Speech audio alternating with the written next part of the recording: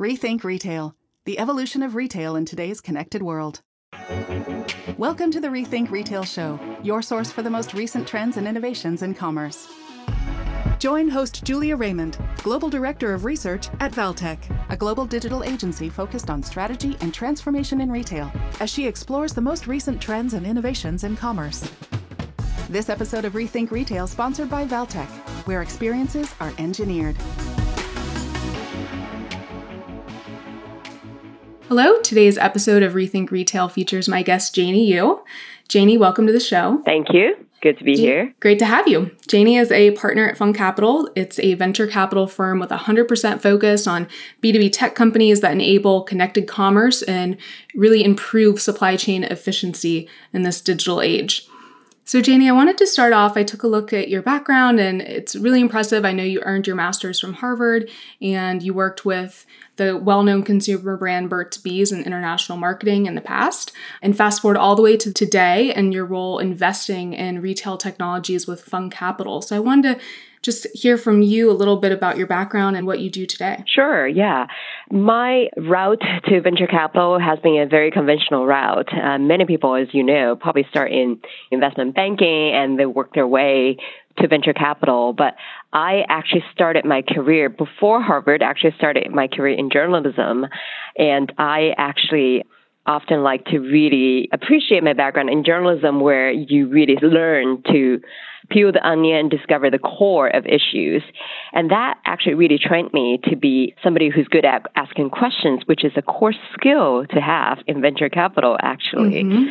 After I did a few years of journalism reporting for BBC and PRI in China, I moved to the U.S. for my master's degree at Harvard and was interesting time. And I was very fortunate to have got the scholarship from the Fung family at that time. I actually didn't know who they were at that time. And now fast forward many years, now I invest for the Fung family at Fung Capital. Full circle. It was absolutely full circle and a lot of luck along my career as well. After graduate school, I actually did consulting for a couple of years and then joined Burt's Bees. And if you recall, back in 2006, 2007, that was really the time when digital marketing started. That was the first phase of digital marketing. Mm-hmm. And at the consulting company, that's really what we did, a lot of what we did for customers, for clients. And I joined Burt's, one, because it was a very interesting company, and two, it was starting its international expansion. And because the company was based in the U.S. and a lot of the international marketing efforts will be through digital means. So Burt's Bees was very much at the cutting edge of digital marketing. That's really where I cut my teeth in learning about retail technologies, marketing technologies in the digital age. I left Burt's Bees in 2011, joined Fung Capital, investing for the Fung family. And unfortunately, that was also the time when Fung Capital was really transforming its investment strategy from, for many years, investing in consumer brands and retailers, actually into investing in enabling technologies for the entire retail industry. Mm-hmm. So I've been doing this for the last 8 years, have been having a lot of fun and time flies. And I have been very fortunate enough to work with a lot of very smart, intelligent, and really hardworking entrepreneurs. That really is the best part of my job. Definitely. And it sounds like your early background in journalism and learning how to dig deep and ask the right questions probably helped at Burt's Bees, where you expanded your knowledge of digital marketing and international marketing and really, as you said, being really efficient with their budget to make the most of it. And then now at Fung Capital for the past, you said 8 years? Yes. How have things changed over your time at Fung Capital? I know you said already that the focus has switched more from retail and consumer brand investments more towards retail technology. Do you see the retailer, I've heard retail stores are now a media channel. Do you agree with that kind of thinking? Well, I think overall, at least from our fund perspective, our fund has been around for 30 plus years. For the first 20 years, it was focused on investing in the next Gap, the next J. Crew, right? Mm-hmm. Looking for the next big retail brand. And that strategy worked very well for the first 20 years. But about 15 years ago, the retail landscape was changing rapidly, right? With really the introduction of e-commerce. And when the barrier to entry to start a brand became very low, there are more and more brands. And when you're investing in early stage venture companies, it becomes harder to actually identify winners. Now, the opportunity it presented was the fact that you got more and more brands and more retailers. Some of them might be e-commerce pure plays, some of them might be multi-channel retailers. They all need tools to build a brand, to engage with the customers, to have an efficient supply chain, right? And they all had to rely on technologies. So we thought, instead of trying to pick winners at early stage among so many different retailers and brands, why don't we actually invest in tools and shovels, right, to actually help all brands, big or small, to compete in this environment? So essentially that was the investment strategy and has been working really well. If you look at our investments over the last 10 years, we've done great investments in e-commerce enablement, in in-store technologies, in supply chain technologies, and they proved to be very meaningful tools for their customers. I know you have a lot of interesting questions about Select. That's a great example in how a technology solution would be able to add value to their core customers. Absolutely. And it sounds like you guys were almost a little ahead of your time in that switch to focus on the platforms and the technologies, because I have heard a lot about Wall Street does not think a lot of the big, well-known D2C brands right now look great. At the same time, they are still getting investment, but it's hard to value them. Not only is it hard to value them, it's really hard to scale these brands. Julie, if you and I, if we are, let's say, if you and I have a great idea about building a next shoe brand, right? And it's very easy for you and I to start a company. We need to use Shopify to start a website, use all different marketing solutions to advertise on Facebook and Google to get the initial core set of customers. Mm-hmm. We can work with a small supply chain providers to have the shoes made. So it's easy for us to start that brand without very much investment. We can probably just use our own personal credit cards to get the company started. And it's very easy to today with platforms like Facebook and Google to identify the first core set of customers. So it's very efficient to acquire these customers. Using data, exactly if you want to target millennials between age 18 to 25 who live in Florida, New York, San Francisco, LA, Texas. If we know the customers that we're trying to reach, it's very easy to reach them. It doesn't cost very much. Right. From there, you're able to generate good initial traction and you raise money from venture capitalists. Now you reach, let's call that $10 million in revenue, and it's fairly easy to get to 10 million. But how do you grow from 10 million to 50 and to 100 million? You would have to really expand your customer base. Now, you've tapped out your core customers at this point. So you have to expand. They have to spend more with Facebook and Google. And the customer acquisition cost becomes higher because these customers are less likely to be interested in your brand and your products. So you have to spend more and do more marketing, do more branding with them. Mm-hmm. So your customer acquisition cost becomes way higher. And all of a sudden, and probably at that point, your churn rate of customers probably has got higher as well. So all of a sudden, the unit economics got completely upside down after you reached, say, the first $10 million in revenue. But at this point, your company has already, probably in this environment, has already been valued at, I call that $50 million or even $100 million. You're trying to raise more money, but your unit economics are upside down. You don't know how you can possibly run this company to profitability or find an exit, right? That's when a lot of companies at this point just drop off the corner of the earth and won't be able to scale. So it's easy in this day and age with all the data and technology platforms out there, very easy to start a D2C brand, but very hard to scale a brand like that, which makes it hard for, obviously Wall Street analysts look at profitability and essentially be able to run a sustainable business. And it's really hard to find proof points and evidence to see companies like that. There are companies like this, obviously, right?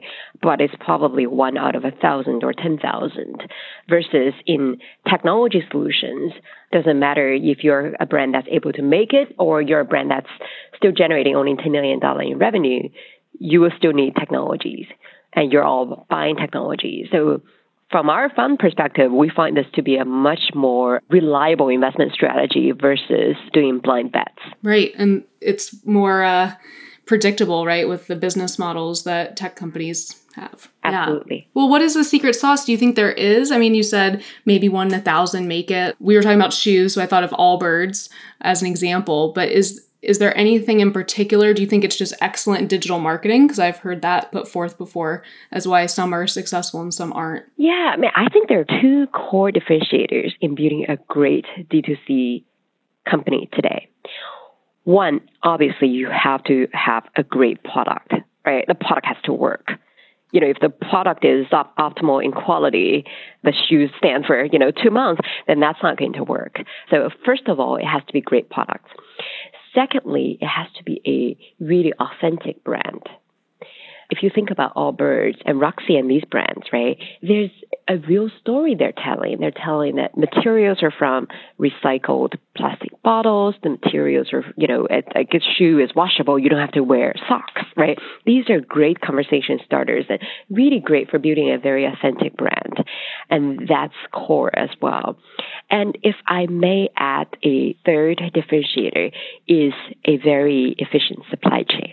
So to deliver the quality, you have to be able to have full trust in the supply chain that are making the products. And in today's day and age, you also need a very responsive supply chain. So you don't have to wait, plan your next season 12 months in advance. With data today and with the change of consumer taste, the supply chain has to be much more responsive than that. So the lead time, probably we're looking at more like 3 to 6 months versus 12 months, right? If you can shorten that lead time even more, I think you will be able to have a whole lot more flexibility in running a very efficient operation. So it is about great products. It is about a great differentiated, authentic brand. It is about a efficient supply chain that can deliver a very efficient and flexible operation. And I love those 3 differentiators you provided because if you think about it, if some entrepreneurs get around this by just going through Amazon, right? They could order their products, don't have to be amazing, and their brand doesn't have to be that authentic, and the supply chain Amazon has is great. So that's one way, I guess, to get around it. But if you're serious about building a brand from scratch, I imagine how hard it would be to really nail all 3 categories. Yeah, I mean, that's the dilemma of entrepreneurs, right? On the one hand, it's very appealing to sell on Amazon, right? Because you got the volume. But if you're a early stage brand, you completely lose the ability to be able to build a brand that connect with your core customers. But then, of course, the revenue is very attractive. So it is definitely a dilemma. I see the more successful brands in today's digital age tend not to sell Amazon in early days. Once they have a brand, right, a very iconic, well-known national brand, like somebody like Levi's, then you can sell on Amazon because it delivers the volume to you in terms of inventory. But even Levi's does not sell all merchandise, all SKUs on Amazon. Only in the probably SKUs that deliver the core volume to them. But for, current season products, I would imagine somebody like Levi's probably still doesn't sell them on Amazon. Right. And Levi's still has to have their own supply chain. They can't just rely on Amazon's, like you said, because they don't have all SKUs on there anyway. But for convenience, I could see that being a big factor. And you're really involved in the supply chain technologies that are out there. Is there anything that's really exciting for you when you're like, wow, this is going to help retailers compete better with Amazon, or just in general when we talk about supply chain tech? Sure, yeah. When I think about supply chain, I think about a couple of core solutions. One is the workflow to actually have the products made. That's pretty, it's table stake. If you're making anything at all, you need supply chain technology to actually design and have the products made. So that core technology is called product development technology, or in today's word, product lifecycle solution. So we invested in a company called Centric Software. They provide the next generation product lifecycle management software for a lot of brands like, Burberry and Christian Louboutin and many others. They work with hundreds of brands. They were 2 years ago, the majority of the company was acquired by Dassault Systems, which is a large French conglomerate. They really brought a lot of the supply chain collaboration in today's cloud age. If you think about the last generation of technology, if you think about product development, it is very much a collaboration process, right? Any product is not made by one person. It's a collaboration between designers, brand managers, and supply chain team as well, who are actually making samples and making products, right? And to the specs of the brand team, the marketing team, and the design team. So it is a very collaborative process. But in the old days, that collaboration is by email, and maybe fax, and maybe phone calls, because it was not supported by cloud. And today, when technologies like Centric are able to bring that collaboration process on the cloud, everything is real time. So you can imagine that brings a whole lot more efficiency in the product development cycle. It really shortens the cycle from, let's say, 10 years ago, any product lead time could be anywhere between 12 to 18 months. And now, at least for, let's say, fashion footwear category, we're primarily looking at, fast fashion aside, we're looking at probably anywhere between 3 to 6 months. Wow. So it's not perfect, but it's much more efficient process compared to a decade ago. So that's Centric. Now, Centric today, they work with a lot of large brands, and that doesn't necessarily meet the needs of a lot of SMBs, digital native brands, right, who don't have a lot of production volume, but you still need the same collaboration tools, because it's still, doesn't matter if you produce 10,000 SKUs or 100 SKUs, you still need all the collaboration among design, brand, and supply chain team. So companies like Backbone, which is also a product lifecycle management software, primarily focuses on digital native brands. They work with companies like Stitch Fix, Everlane, and many others. Their product footprint might not be as comprehensive as a Centric, right, working with a larger brand. Mm-hmm. But it's so easy to use, and it's completely real time and very responsive. And that time saving and cost saving is so important to the digital native brands versus the very comprehensive product features, right? So you start to see in the market today different innovations happening in supply chain in terms of the workflow. Now, supply chain has got a whole lot more efficient over the last couple of decades in terms of processes.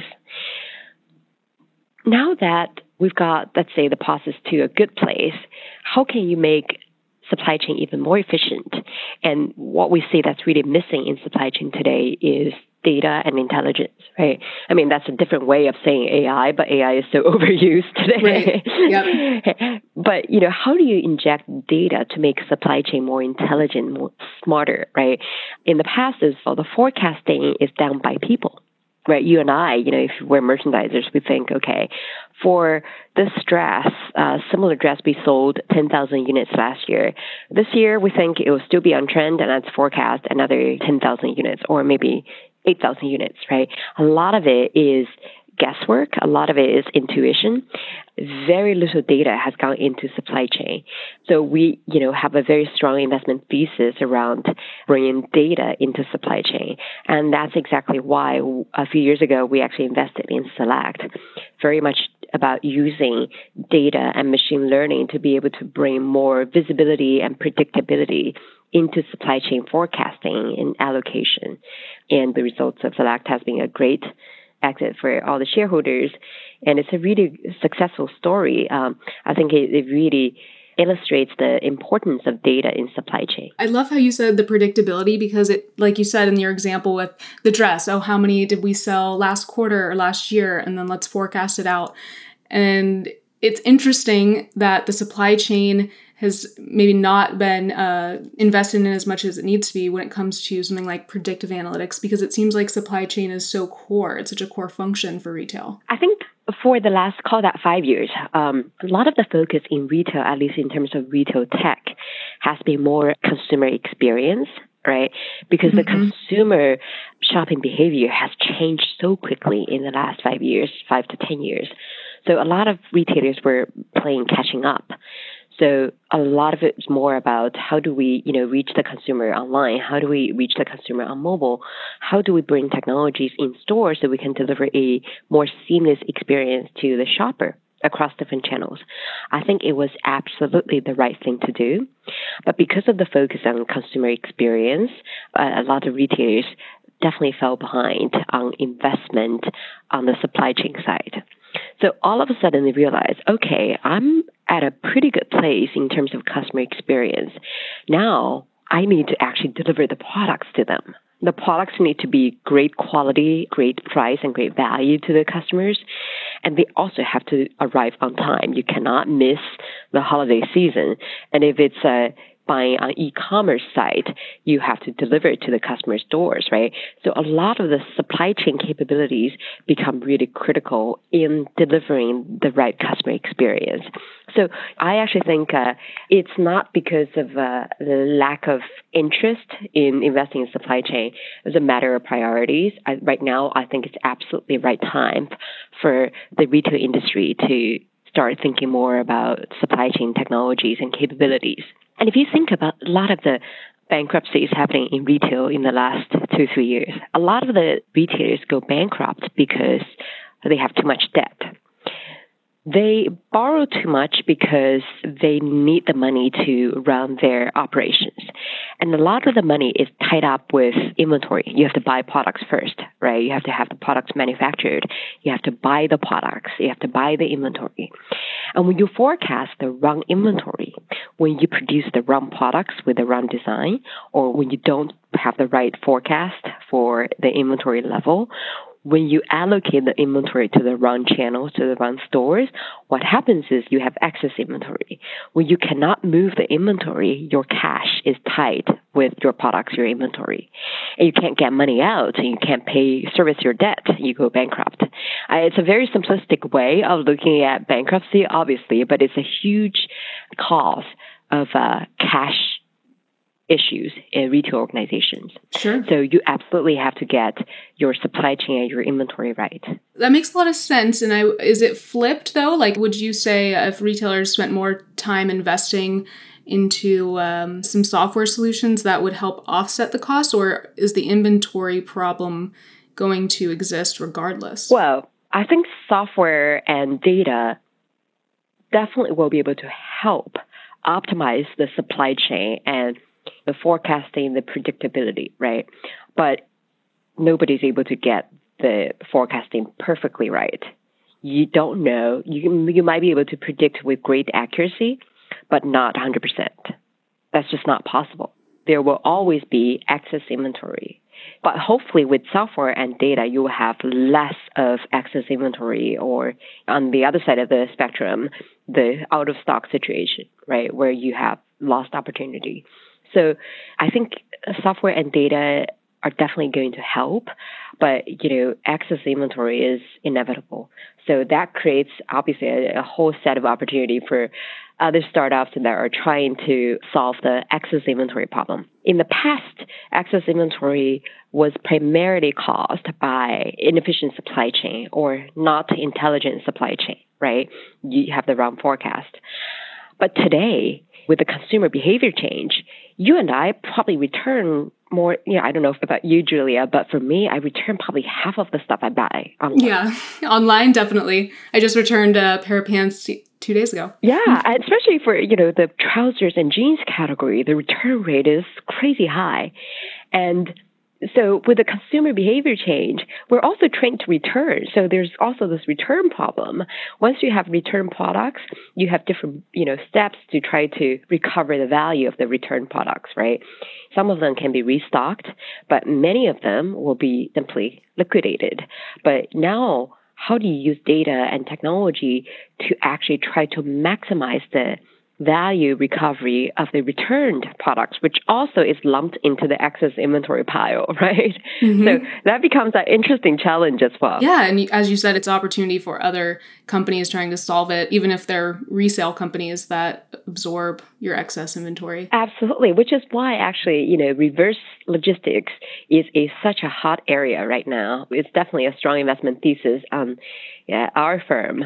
We're actively looking for interesting software solutions that are able to really help retailers or anybody with excess products, excess inventory to try to get maximum value recovery from those products. Okay. So that's definitely on your radar then. Absolutely. That's good to hear. And I wanted to ask just about one other technology because I probably don't speak about it enough. Customer experience is such a huge buzzword, but I don't think that post-purchase is really a topic that we cover enough. In general, I just don't see as much content on that. And I was wondering if you could tell us a little bit about what Narvar does to help solve that. Yeah, I think post-purchase, first of all, kudos to Narvar. They really started this whole category of post-purchase management, right? Post-purchase optimization.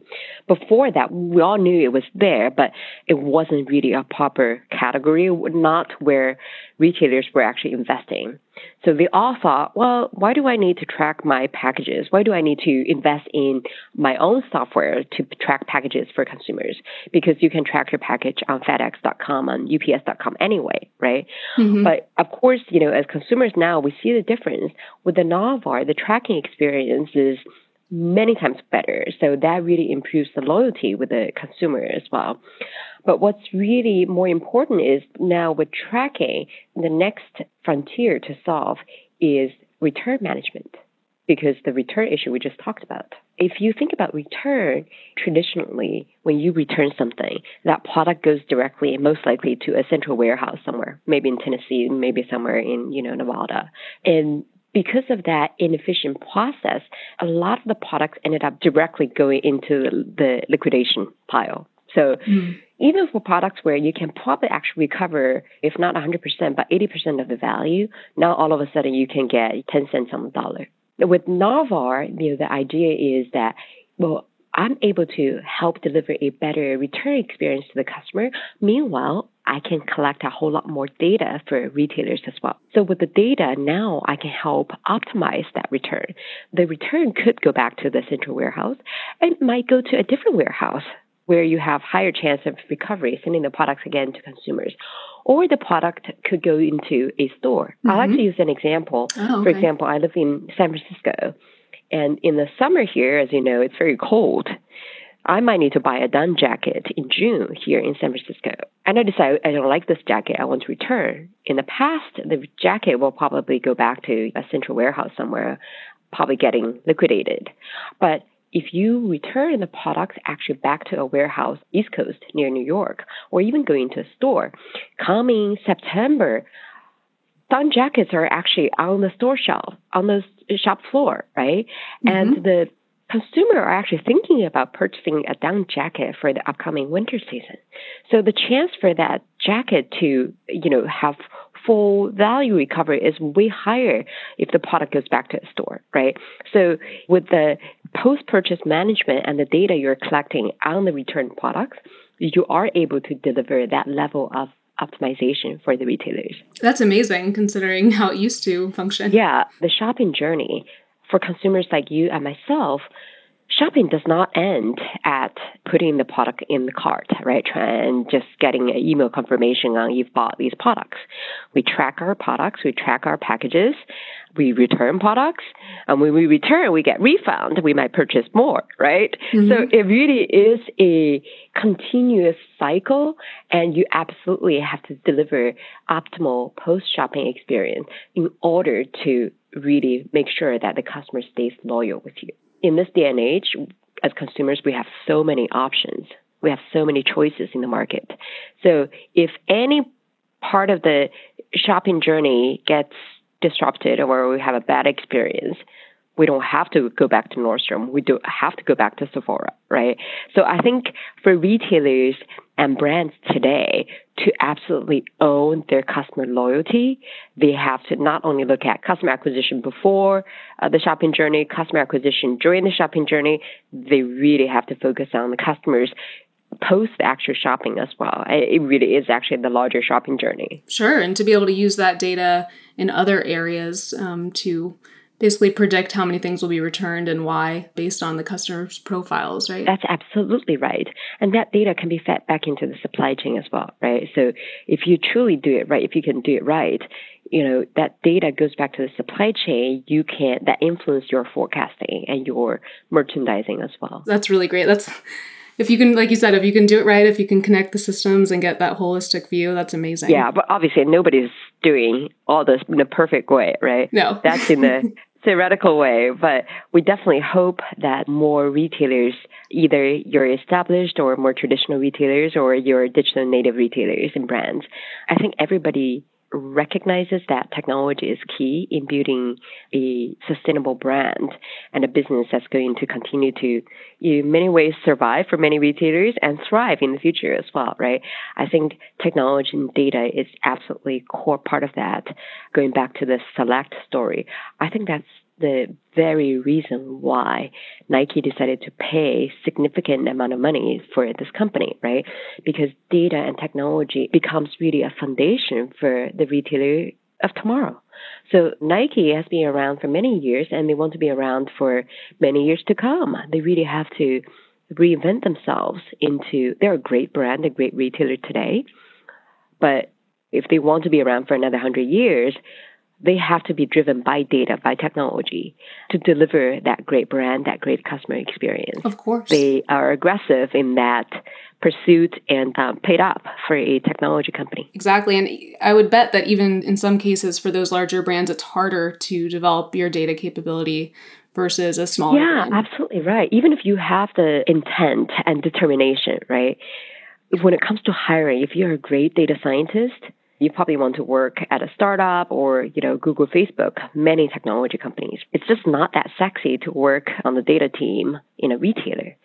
So retailers really have to, one, have determination to become a data company, right? And they have to have the guts to be able to do these, significant acquisitions to not just for the technology, but for the talent as well. Mm-hmm. And betting on the future. Like you said, the future of all great brands will be data-driven. Yeah. Well, Janie, it was a pleasure having you on the show today and hearing all of your insights and a little bit about Fung Capital and what you guys are doing in this space. So I really enjoyed having you on the show. I enjoy very much talking to you, Julia. Thank you for having me. You've been listening to Rethink Retail. For all the latest news on commerce and trends, join the discussion. Rethink.industries